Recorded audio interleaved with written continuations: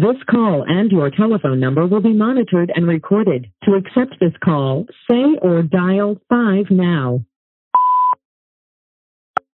Thank you for using Global Tel Link. My name is Richard Morellis, and I want to welcome you to the Prison Post. This is your podcast for conversations surrounding the need to reform prisons from the perspective of formerly incarcerated people, community members, and leaders in the restorative justice movement. The Prison Post will feature an episode every Wednesday with people who are in the fight to restore lives and heal communities. Today, our guest is calling from a California prison, the Correctional Training Facility in Soledad, California, also known as Soledad. In this episode, Reginald Glover will share his own story and how his experience led to his ultimate transformation. Reginald was sentenced to 25 years to life. His earliest possible parole date is in 2021. He is 46 years old. He is a Senate Bill 261 youth offender, meaning that the hallmarks of his youth will be taken into consideration when he goes before the Board of Prison Hearings. Reginald's transformation began after being asked a question by his wife that he couldn't answer. I'll let him share the rest of that story. I'm grateful that you're willing to share your story with us. Welcome to the Prison Post, Reginald. Good morning. Good morning. Thank you for having me. For sure. I'm glad you're here. I remember being there with you. We didn't get to spend as much time as possible, but I hear that you're doing amazing things. I'm really proud of you. I'm really grateful that you're going to get to be going to board really soon, and love that you're here with us to share your story. Thank you very much, man. I'm honored to be here and part of this. I believe that your story is going to have a great impact on our listeners.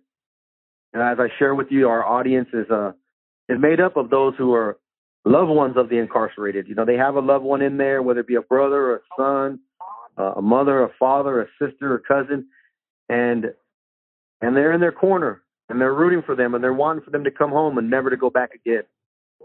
And so instead of a lot of these family members listening to the radio on the way to the prison visits, or listening to, the same old show, our podcast is an opportunity for them to hear stories like yours that'll bring them hope and encouragement to share with their loved ones that if you could change your life, then their loved one can as well.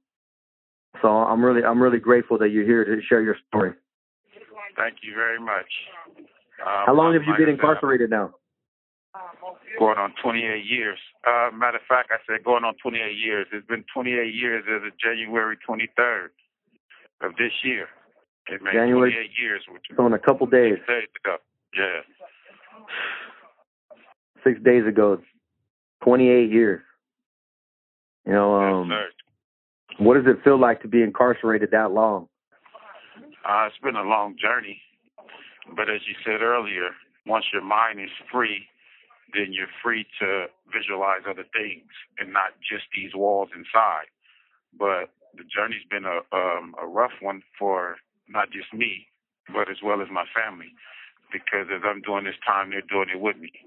So just been ups and downs through this journey for an 18-year-old kid, 19-year-old when I was sentenced, 18-year-old when I came to jail.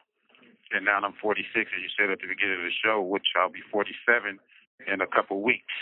So that's 28 years of ups and downs, man. Ups and downs. Good times, bad times, confusing times, sad times. You name it. I've experienced it emotionally, some physically. So the other day I shared with someone that I needed to get free in there before I could ever be free out here. I was going to say that holds true for most of us, because we won't understand the freedom out there if we don't come out free. If we're still locked in that box in our mind, then how can we understand freedom? Because we're still locked in. So I understand what you mean by that. And what about today? How you doing today? How you feeling today? Today, and it's a beautiful day. It's a beautiful day. There's so much sadness in the world, and I was blessed to wake up above ground.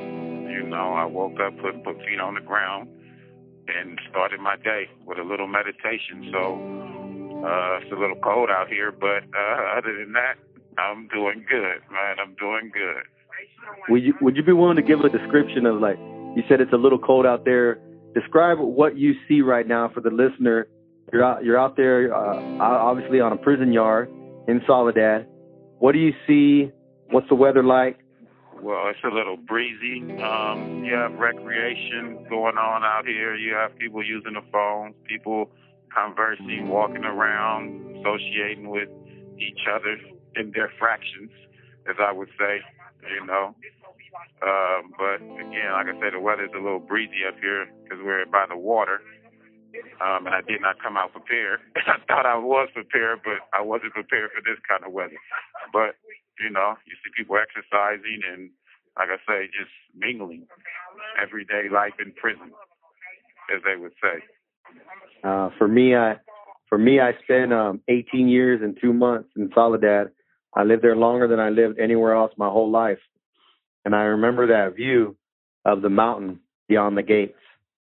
And having that same sight year after year, it never looked the same because of the weather, because of the clouds, because of the sun. It was the same view, but somehow the master artist in the sky painted a different picture every day, but I still remember that mountain. What's it looking like today? It's a little clear with a little clouds above it, but more clear than clouds. But I know exactly what you're talking about. You sit out here and you look at the trail. Some days you can see it, some days you can't. You know, the fog comes in. Fog's been here for the last week or so. So some days you can see it in the morning, some days you can't. But as you said, it's a beautiful sight to see. Because for me, that's where you see freedom outside of here. That's that view of freedom, just open mountains. You know, just the openness. But like I said, it's a little clouds over it, but it's more clear than cloudy. Yeah, for sure. And I remember some days it being so cloudy that you could not see the mountain. You couldn't see it because they completely enveloped it. And if you only went there for the first time, you wouldn't know that a mountain was even there. And I like how you related it to freedom because it's like that, man. Freedom is here. And at one time, I'm sharing with you, Reginald, that I couldn't see it, but it's there. So I'm just encouraging you to come on, keep doing what you're doing and come on over. Man, I'm getting there. I remember a guy came back in and shared with us in the seminar, and one thing that stuck with me was he said, "Freedom is good." He said, "Freedom is good on all levels," you know, and that's something that was big to me. Just the smile on his face when he said, "Freedom is good," and I want that smile. I want that smile. You're gonna get it. Reginald, would you be willing to take us back? Take us back and tell us how life started for you. Where did you grow up? A little bit about maybe your family, your upbringing, what that was like. Sure, I will. I was born in San Francisco, California. I was raised partially in San Francisco, partially in Oakland, California. As my younger years, as my adolescent years, they were beautiful years. They were good years. Had a single parent home with just my mom. Spent some times with my dad, but not that much. But more with my grandfather, my dad's father. But most of my adolescence was with my mom. Like I say, everything that you can think of for a kid that he wanted, I got.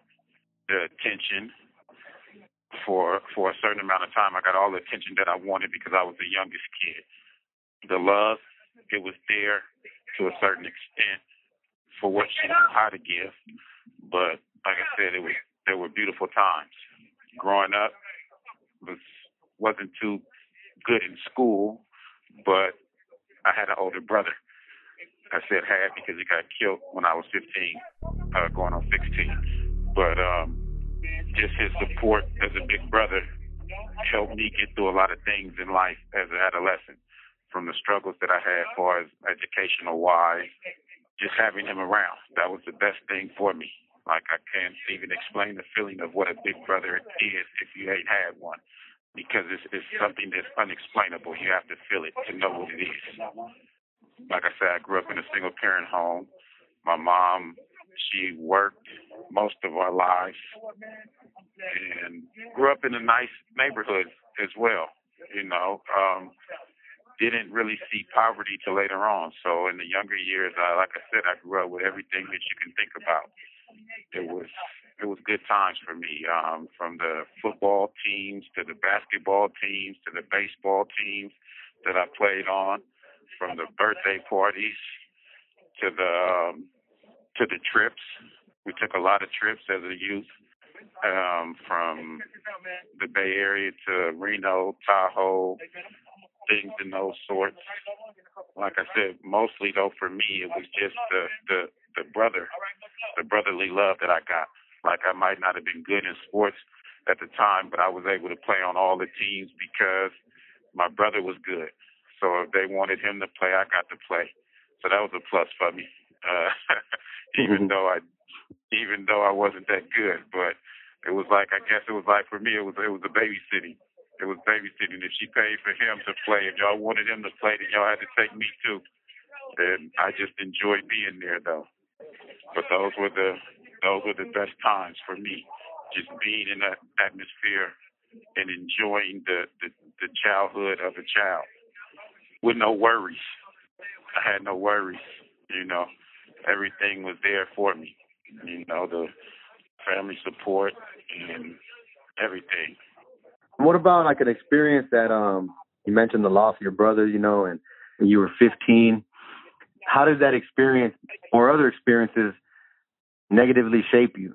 Well, my brothers came a little later, but before then it was just the lifestyle. Like I said early on, I told you about the good times in the adolescent years and my mom's work. But my mom also had a side job, which was selling narcotics, which was cocaine. So in doing that, I was around that as well.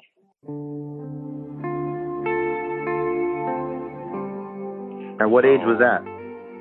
From probably, as far as I can remember, 6 on up to I was probably 13. Do you remember when you first realized what she was doing? Yes, it was an incident. I was in the room and I was playing in her room with my toys, and I went to grab a white substance, and her reaction to me grabbing this white substance that was in the bag, and to me it was just a prop for my toy. I think it was G.I. Joe or Transformer or something I was playing with at the time. But there was her reaction to it let me know that it was something that I had done wrong. So eventually I started always paying attention to this white substance whenever I seen it. Whether it was, eventually it became to where the selling part started to be a using. So went from one seeing it in baggies to then seeing her using it, snorting it, or whatever it may have been. One time we ran out of gas, and we were living in San Francisco, and the car ran out of gas. So we had to get out the car and walk down to our house, which was probably 2 blocks away, but we had to walk over the hill. And the hill is the little famous hill that they always show in the commercial when they show the Victorian houses in San Francisco, that little park right there in front of the Victorian houses. We had to walk over that hill. And walking over that hill, guy comes out of the park and commissions to try to rob my mom.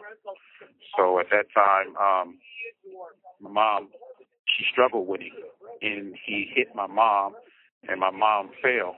And when he hit my mom, I was about 6 or 7, I think at that time, or 8 maybe. But he hit my mom, and I ran up behind him, and I just bit him on the back of his leg. And he hit me and knocked me backwards. But I guess at that time, as I get older and remember it a little more, at that time when he hit me, it gave my mom time to go in her boot and pull out her 38, and she shot the guy. When she shot the guy, she picked me up off the ground and dragged me, and we just ran down the hill to our house. Went inside the house. Basically, I took a bath that night. She put me to bed. But at that time, she was separated from my stepdad. So she had called my stepdad and came over. And when I came out the room the next morning to go to school, she had some powdered substance on the table and she was snorting it, and she didn't see me until the last minute. So she instantly, when she seen me, she pushed to the side as if I couldn't see it and told me to go in the bathroom and wash my face and get ready for school. So that was one of the first times, really, that from the substance of seeing it in the baggie to the extent of her usage of it and the tragedy of the gun and everything, and the violence. And how did that impact you leading into your own path down committing crimes or things like that?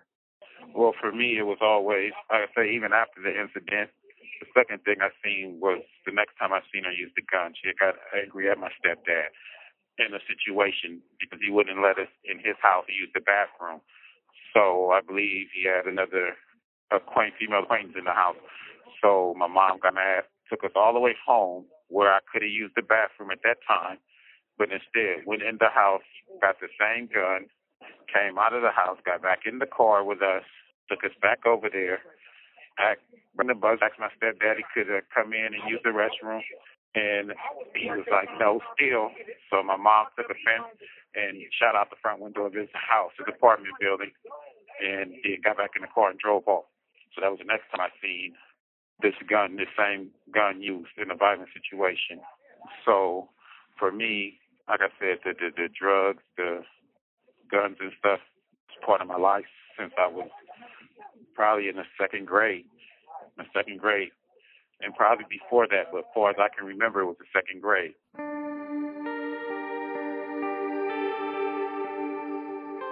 Like I said, as I got older, my mom, like I said, started using. So one incident, my mom got into it with my brother about my brother paying the phone bill because she gave him money to go pay, and he didn't pay it on time.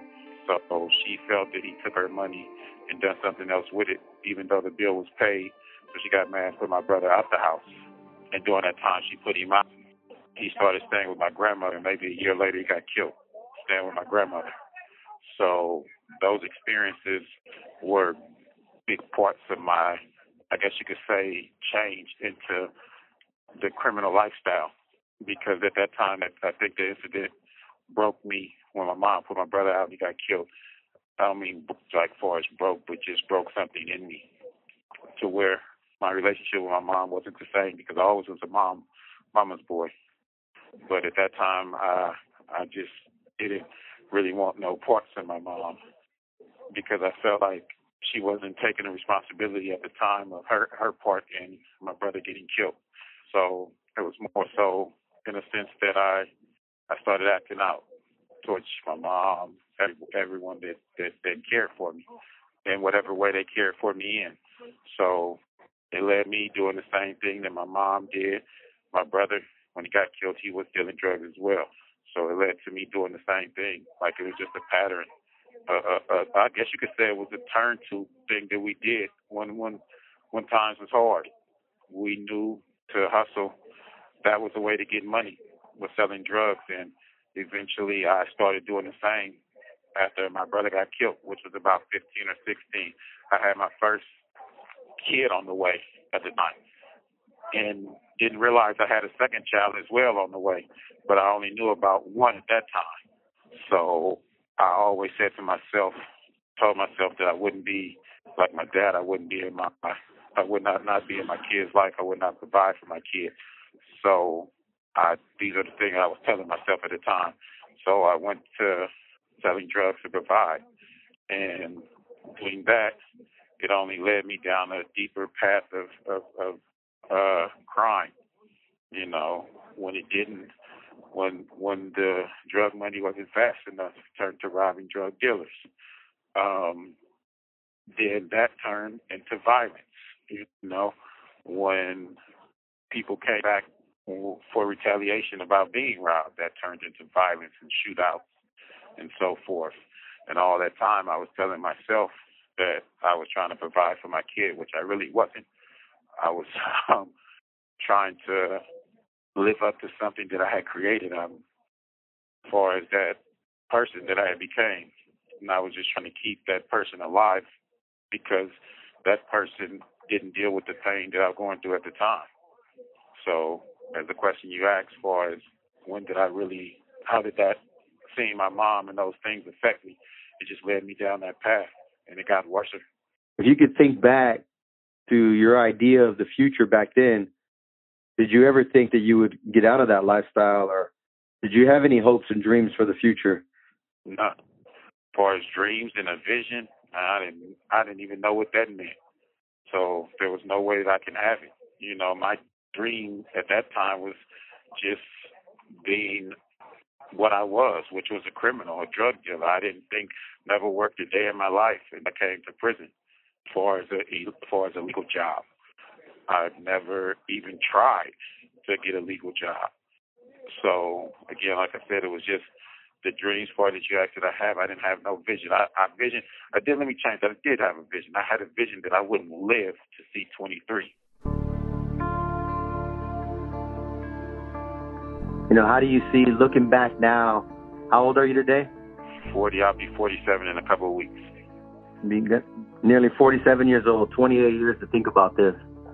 And looking back, I'm sure you had a lot of time to do insight work and to look back. And how do you see your criminality progress over time, and your thinking and your beliefs and values culminating with committing a crime to receive a life sentence?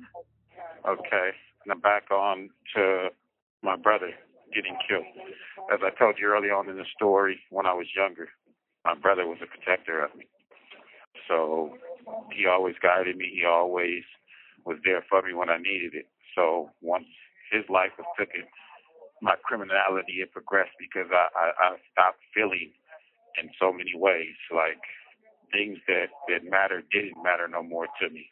And because of that, people that I thought were friends took advantage of those feelings and those lack of feelings rather.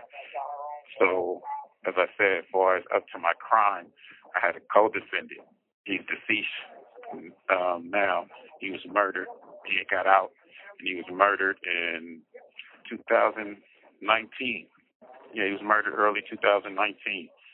Gunned down in a violent murder, gunned down in the same projects that we grew up in. So I said that to say that he was a couple years older than me, so he was like a big brother figure to me after I lost my brother.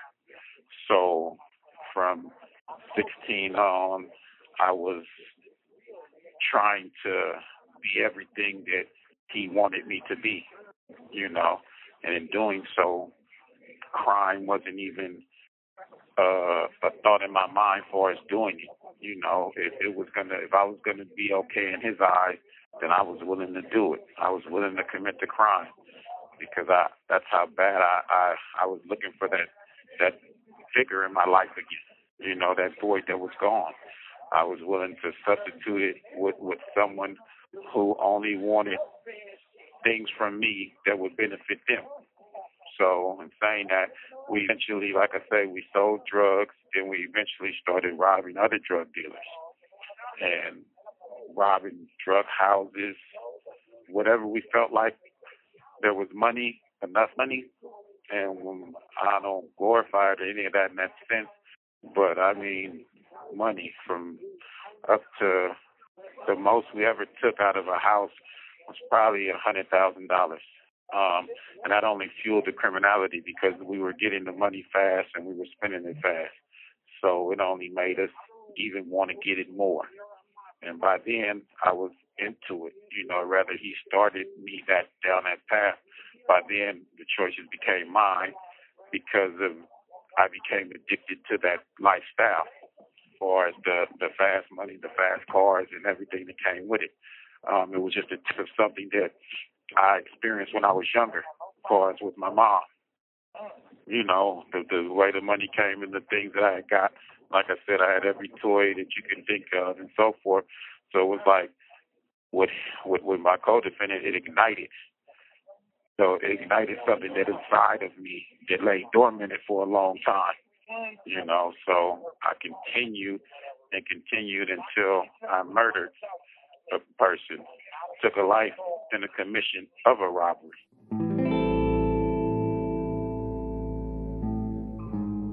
That's how I got the 25 to life sentence.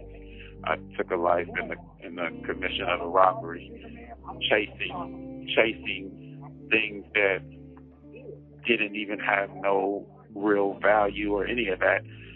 Far as today that I know, it wasn't really even, at some point it wasn't even about the money. It just became about just because we could do it, because it was like you were going through the money, so you really didn't care about that. It was just doing it to do it at a certain amount of time. And at the last one where I took a life, it wasn't even money really involved in that sense. It was an opportunity to just take something from someone. And in doing so, I took a life. And I live with that every day and will live with that for the rest of my life.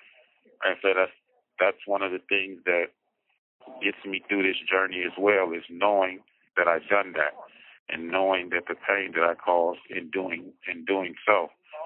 Each day I'm on this journey, I try to keep that in the forefront of my mind, you know. So, like I said, it wasn't just a life. It wasn't a life I took. I took something from a lot of people. I took children, took a child from their mother. I took uncle or auntie from their nieces and nephews, sisters and brothers.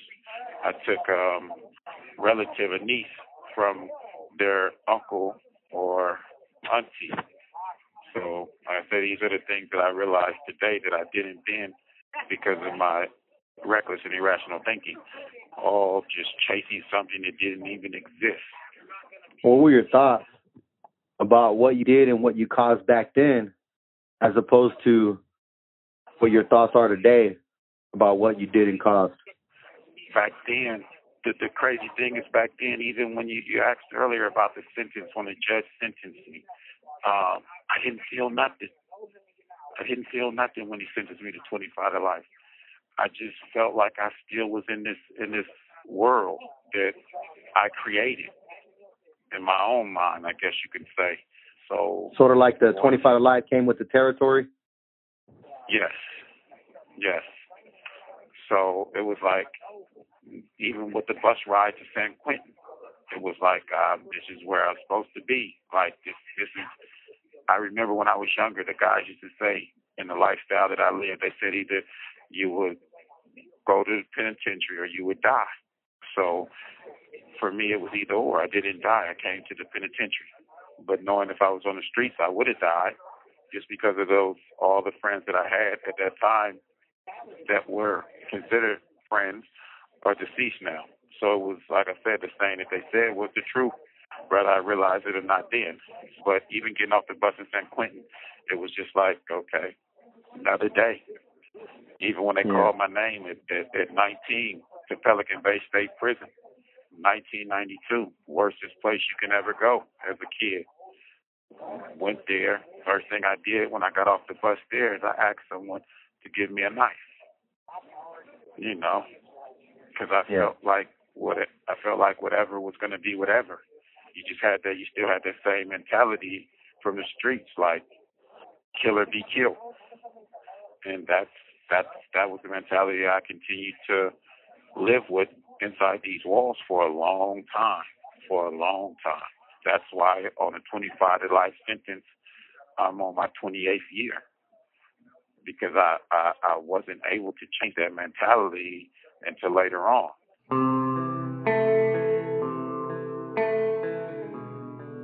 And I don't think it was because I seen people getting out. That wasn't really the factor for me, because I still didn't think I was going to get out, because I didn't fathom getting out. I think it was the one day, like I said, I sat on my bunk and I realized how long I had been locked up and how long that I could be locked up, and I actually cried. Like when the realization hits you, when you come out of that bubble that you have put yourself in, of lying to yourself pretty much, and start facing the truth.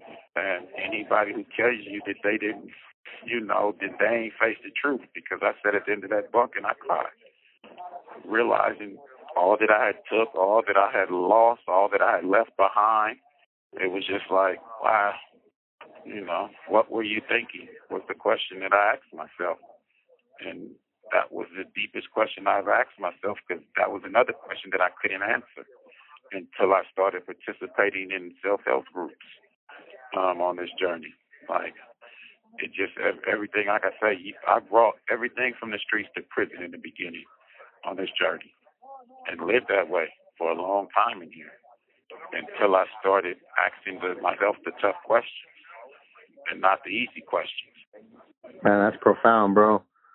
So you've obviously made a major shift in your life. Speak to that moment when you get to Pelican Bay at 18 years old, 1992. Was that the year of the riot? It was the year. It was the year right before. And you were there for that? The year right before. Yes. And so you're 18, 19 years old, and that's that famous riot that they show on TV at times that was so long that it was hard to stop. Yes. Very, very violent. It was a few. It was a few. Worst thing is worse. I think the worst with my first experience realizing that I was really in a prison, like a riot broke out, and they got the shooting out of the gun tower, and they shot the Mini 14 above my head. And my first reaction was I dove under the bench. And it reminded me of the streets when you were shooting the shootout or whatever, and you got behind cover, behind a car or whatever. Me, I dove behind the bench. And I was like, wow, like, this is where I'm at. You know, but did that stop anything? No. No, it didn't stop anything at all. It just, like I said, it just made me realize that in so many forms, prison is like the streets. And for me, as well as when they go back to the 92, you know, now on our clothes it says CDCR, which is California Department of Correction and Rehabilitation. Back then it was just CDC, California Department of Correction. There was no rehabilitation inside of here. You know, you probably had maybe an AA meeting or two or a college class or two or whatever. But if you didn't have the intellect, then you didn't even attempt to try a college class and an AA class. If you were in denial, you just thought that was for the real addicts. But until you realized that you were one too, because you were drinking Pruno out of a sock that someone squeezed it out of, you know, these are when you realize these things. Like you say, you're not an addict or that, but you're drinking something that someone ciphered through a sock. These are the times when you question yourself: are you really not an alcoholic?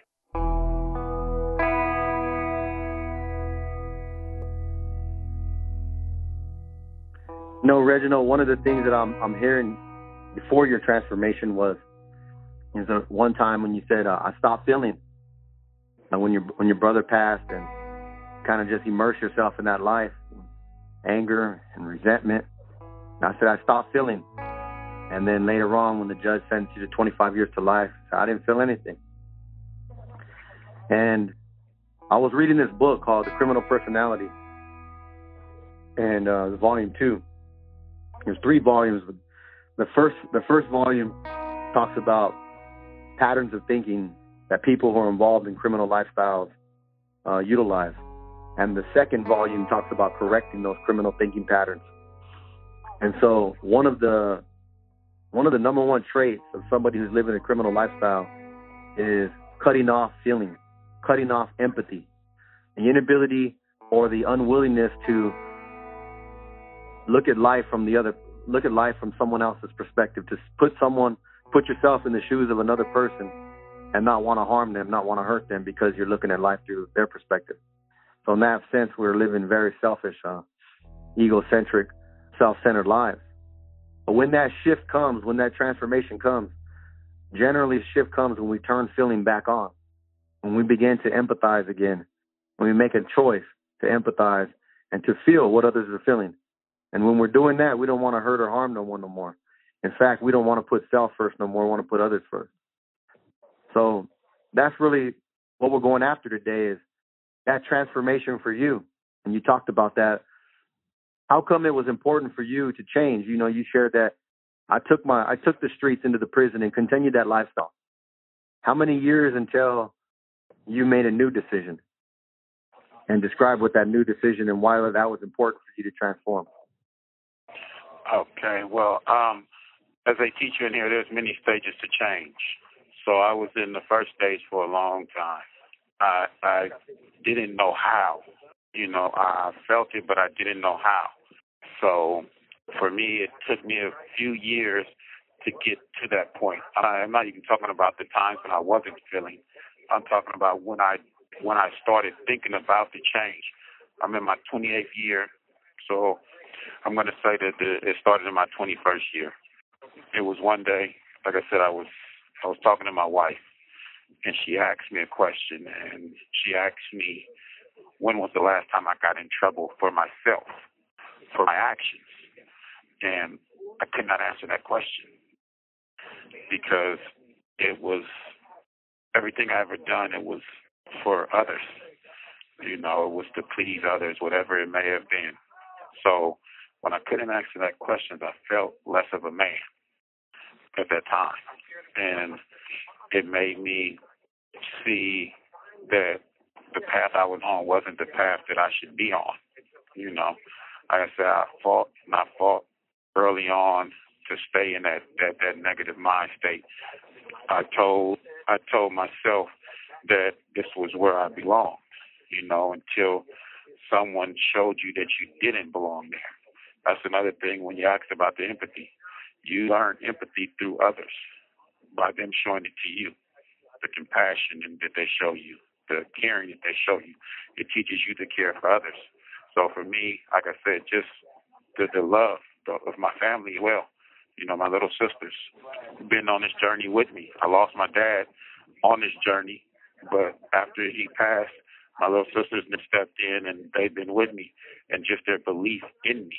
Even when I was lying, they believed in me because they loved me, so that change came for me when I started loving myself. Their love for me helped me learn to love myself because a long time I didn't feel like I was worthy of love because of the things I'd done in my criminality. So I didn't feel I was. So I continued to accept love, and that helped me love myself and then begin to love others. It helped me begin to see things and put others first, as you said earlier. I think I read that book, if I'm not mistaken, that you just mentioned. I believe they went back into a couple mental wards or prisons or something and interviewed people. But I believe this was the same book. Yeah. And like you said, to understand the mind is when we start being able to utilize our mind in the right way. I've walked it, I've talked it, but I didn't walk it for a long time. But now I walk it, and that's because of others. Like even with the outside interaction that we do these groups, people come in and they treat you as human beings.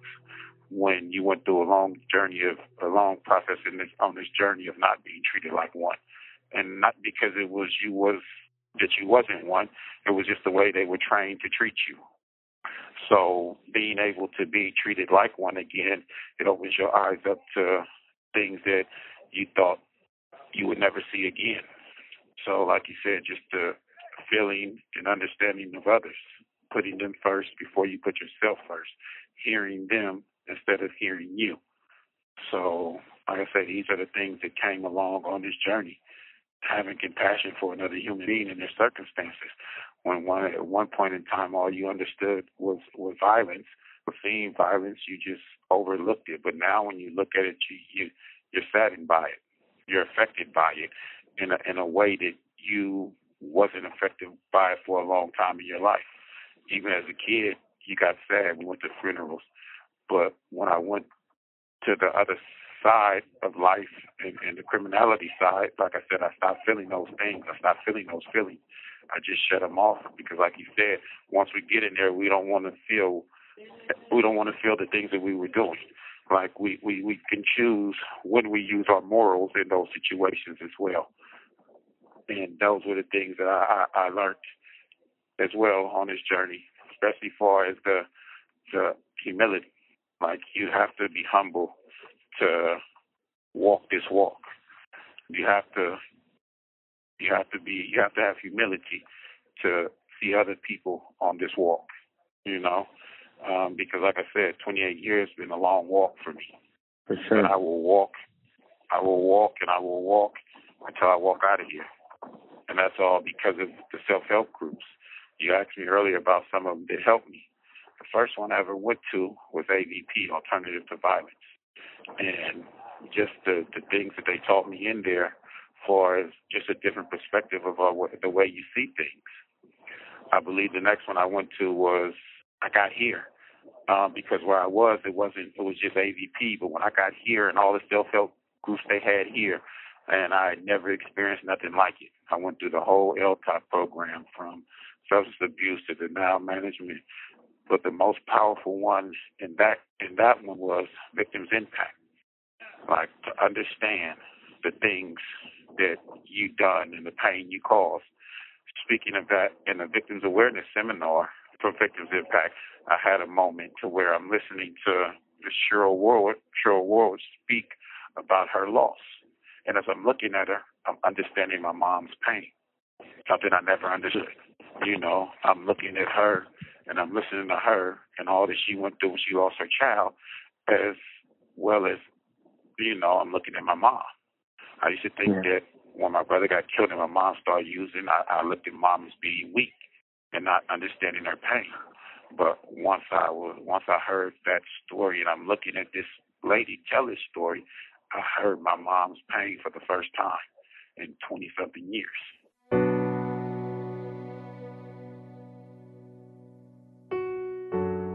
And I was crushed that I was such an a-hole as a kid, towards my mom.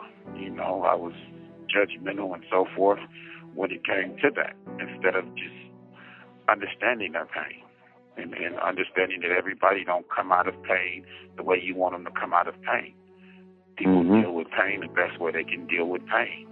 It's not for you to judge no one else's pain, as well as for me. I took my pain out on the streets. So I'm pretty sure people judge me in that fashion, so how can I judge someone else when I don't really even know how to deal with my own pain at the time? But again, after that, I called my mom the first chance I got and told her, like, Mom, I apologize because I understand some things that I didn't then, and I explained the situation of the seminar, the experience. And then another time in Victims Impact, I was probably, they did it. They had 2 guest speakers come speak to us, 12 of us in a classroom, and I probably was 5 feet away from a mother whose child was murdered. And I'm sitting there watching her shake as she's talking. It's her first time in prison to tell her story, and I'm sitting there watching her shake. And all I'm feeling like is even though I'm doing this change, I just still feel like a piece of shit because I caused some people that pain, that same type of pain that I'm sitting in front of looking at. And at that time, all I can do was tell her, I'm sorry. I'm sorry.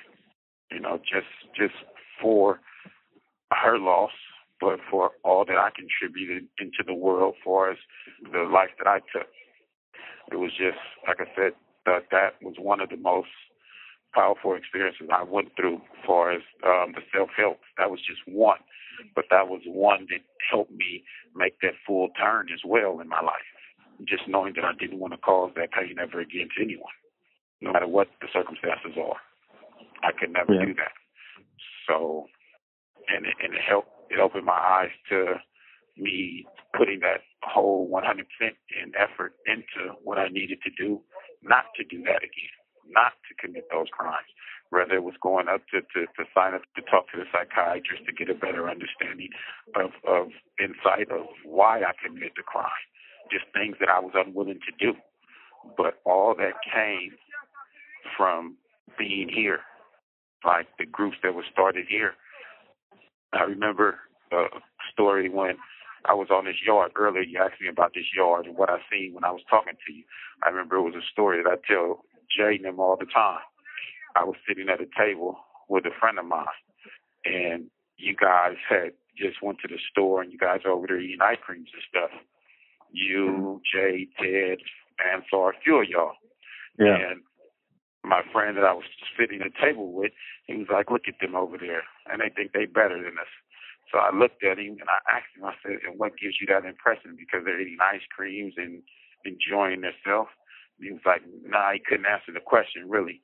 So I just broke it down to him. Well, I'm going to be honest with you. I'm trying to get in that circle. I want to eat ice creams with them guys, because I understood the unity that was there, the support that was there for each other. So it was a love and community we felt. I tell Jay all the time, I made it in that circle. I told him I would, and I did. You're in, brother. You're in. That's where I wanted to be. Thank you for generously sharing. We'll come back, man, and I want to just speak to what it means to take responsibility, what it means to be remorseful, and this call and your telephone number will be monitored and recorded. Some of the ways you're giving back today. Yeah, I just want to thank you for being so generous with your story, for sharing openly and honestly. And just want to rapid fire off, maybe do a little lightning round and ask some questions and just hear your thoughts. Do you believe that someone needs to change their thinking before they can change their behavior? No, I think you can change your behavior before you change your thinking. Well, I believe this is what I mean by that is that behavior is learned. Thinking is more of a taught. You know, you have the right to think and view things the way you want. Behavior is learned. So I think that if you can change your learned behavior, it's up to you to change it. Awesome. Now, when's your actual board date? They have me scheduled for June 2021, but because of the milestones and the rack hours, I could be going sooner than that. Pretty sure I will be. Not could be. I'm pretty sure I will be going sooner than that. I just don't know when yet. And what number of hearing will this be for you? My second. Oh, only the second hearing? Yes. My first hearing, I went 2014. I didn't file any paperwork for the 1045s, any of that, because I wanted to complete what they asked me to complete. For as you felt I needed 7 years, I'm in agreement with you that I needed that whole 7 years to complete my change, my journey. You know, I didn't want to feel like I was shortchanging anyone, you know, not in myself. So I wanted to get the full potential and everything out of it. Could I filed a 1045 and went back earlier? Yes, I could have. But I wanted to make sure that when I stepped in front of them again, I did everything they asked me to do plus some, just to show them that I was serious about what I said I would do at that last board hearing. So largely these interviews are about transformation. And I understand exactly what you're sharing right now. But I just want to make it real clear with our listeners what exactly that you're sharing right now. So is it that you're sharing that you went to your first parole board nearly 7 years ago, and they gave you, because of your first 21 years, the way you lived your life in there, a 7-year denial? And yes, even though the law says that after 18 months, you can start working on things that they ask you to work on and put in what's called a 1045, which will allow you to get back to the board early, sometimes 14 to 18 months, that you did not put one of those in, but decided to make those changes over the last 7 years and wait the full 7 years to go back a second time. Yes, because at my initial hearing, some of the things that they said to me, I was those things. Give you an example. The commissioner called me a coward. I didn't consider myself a coward at that hearing. But as I went back and I sat down in my bunk, I thought about it. I was everything he said I was. I was a coward in so many ways. Why? Because I continued the same type of lifestyle in prison. I didn't try to change nothing. I didn't try to fix anything that was wrong with me. I just continued to live the way that I lived on the streets in prison and hope that I didn't get caught for it. You know, so when I looked at it in that aspect as being a coward, I was 100% that coward that he called me, you know. So I wanted to make sure when I stepped back in front of him that he would not call me that again, because I was not that. You know, I took on his wording and I understood what he meant, and I changed the things that needed to be changed, as well as the pain in the family's eyes when they spoke, when they talked about what I did, the crime that I committed, the pain that I caused them, there was no way in the world that I would go back in front of them, not a completely changed man. I didn't care how much time I had to do for my time, because it wasn't about me anymore. It was about everyone that I hurt. And that's where that empathy comes in, when you put yourself in someone else's shoes. I have kids, so how would I feel if that was my child? And I'm sitting there, and I'm telling that same story that they're telling of how much pain I caused them. If someone was telling me that story, so I want Clayton to go back in there and say that I am not that man that you talked about 7 years ago. I am not that man that committed that crime 28, 29 years ago. I am not that man anymore.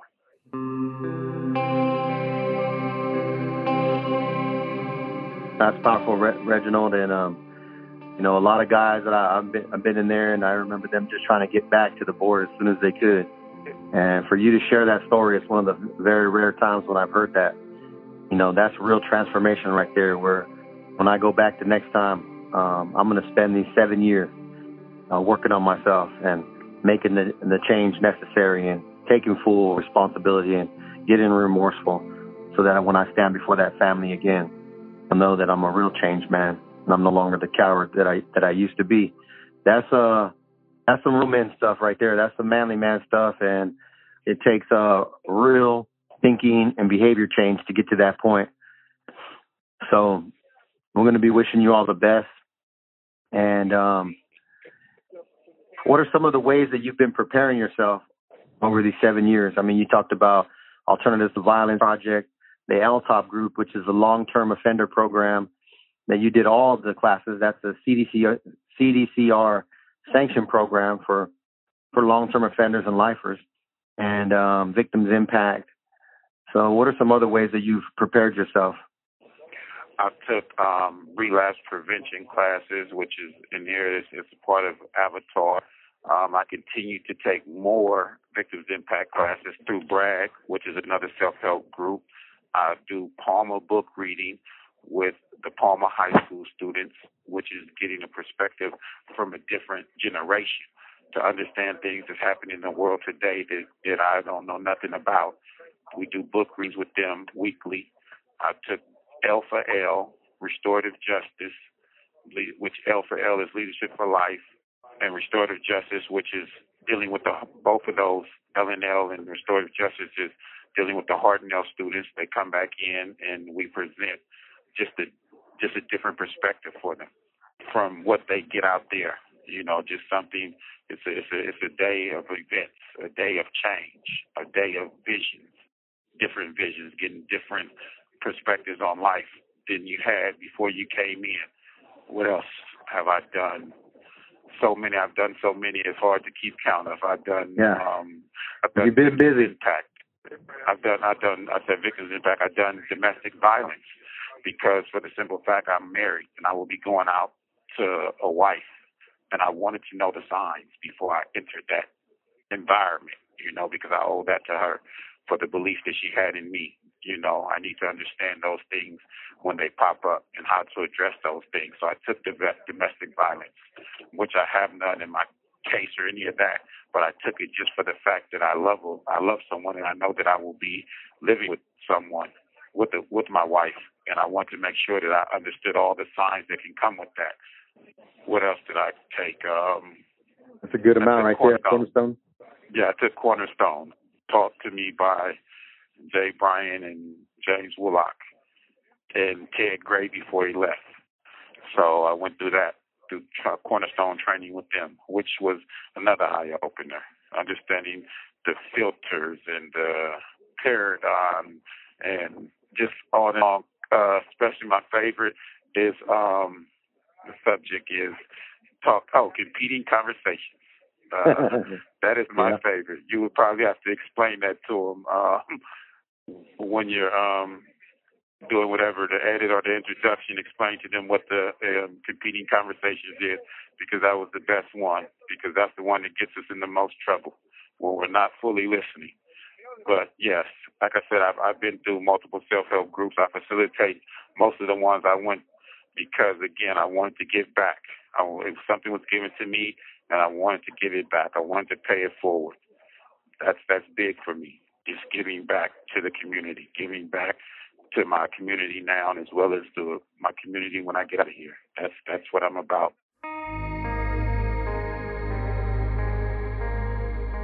For all the damage we've done in the world, it's only right to give back, you know. That's right. And right. To be known for something more than our criminality. That's right. My main goal is to be known for more than that. Whether I leave a park bench behind with my name on it, I know I left something behind other than my criminality. Exactly. The new legacy has begun. And I appreciate you sharing that you facilitated groups, because a lot of guys go in as participants, but they haven't reached the point yet where they're ready to give back and take on the training and learn the work and live the work.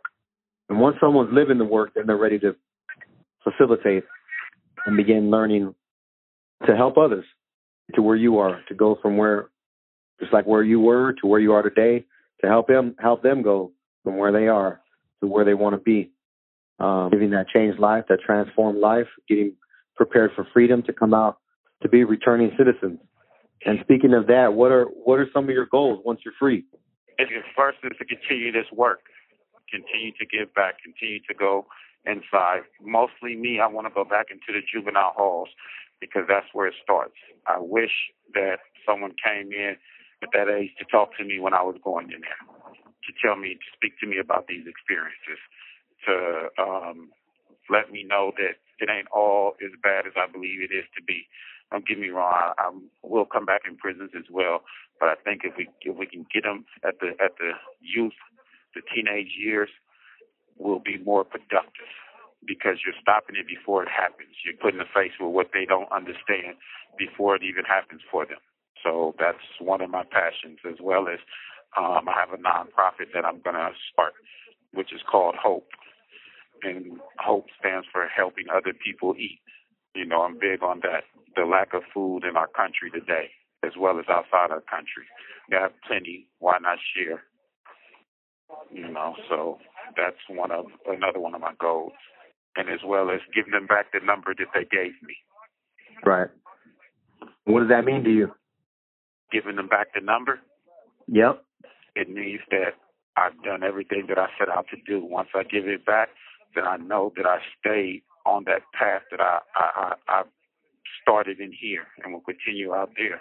Just to give it back says that I come. See, sometimes we look at accomplishments in so many different forms.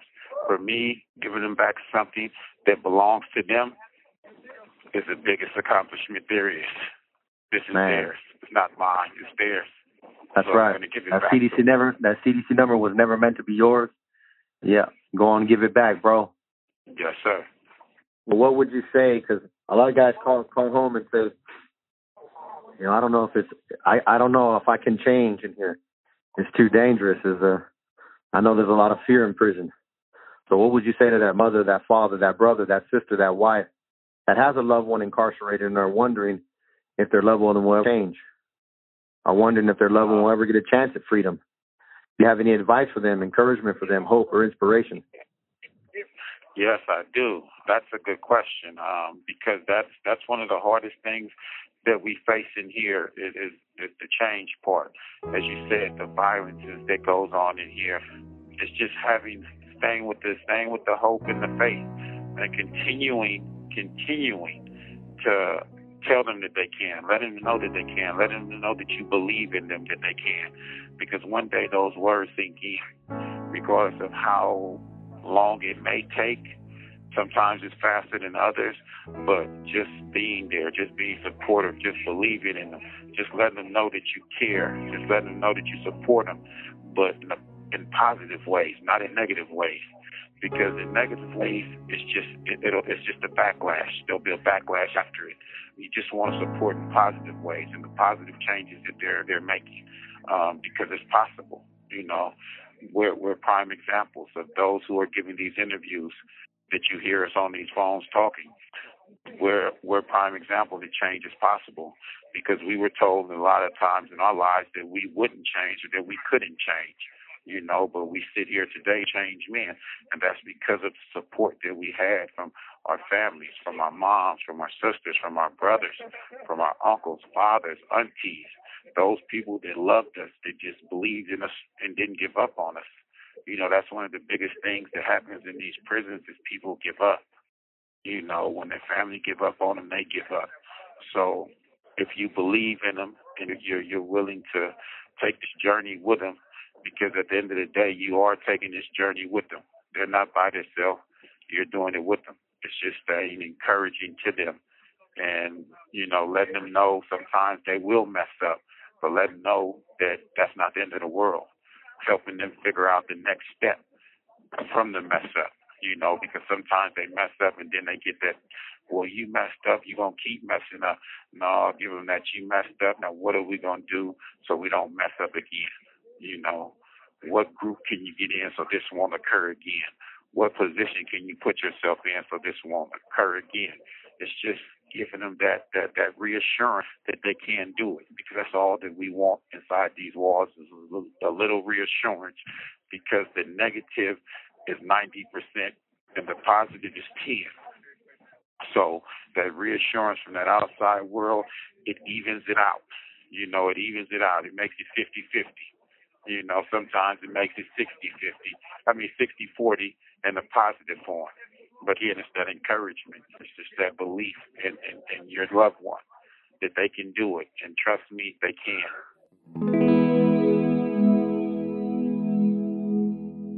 Is there anything else that you'd like to share that you feel that we didn't cover that would impact our listeners?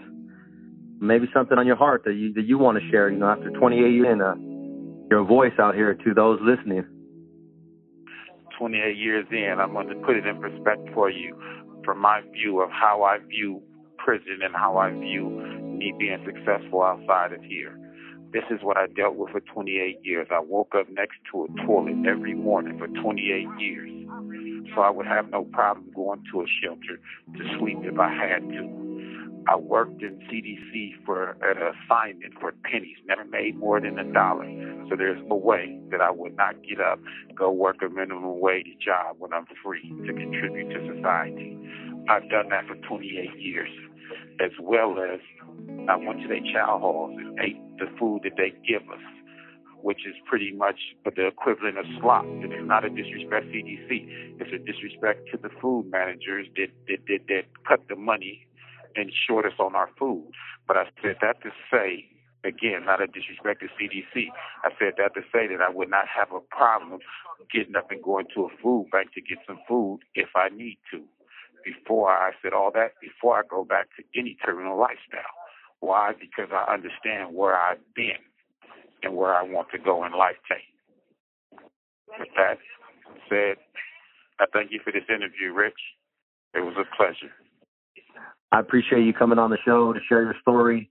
It was impactful. It was powerful. It was profound. I know that there's so much more that you could share about various experiences, but you shared a lot, bro. And I'm really grateful for you. You talked about Ted and Jay and us eating ice creams in there. We were that circle, man, that island of transformation in there where white, black, brown, and any other color is welcome to sit, to fellowship, to the brotherhood, to the bond of men who are willing to transform their lives and men who are willing to use their time and their talents to make a difference for now and for all eternity. And we started that in there, not just to get out of prison, but to continue that work out here.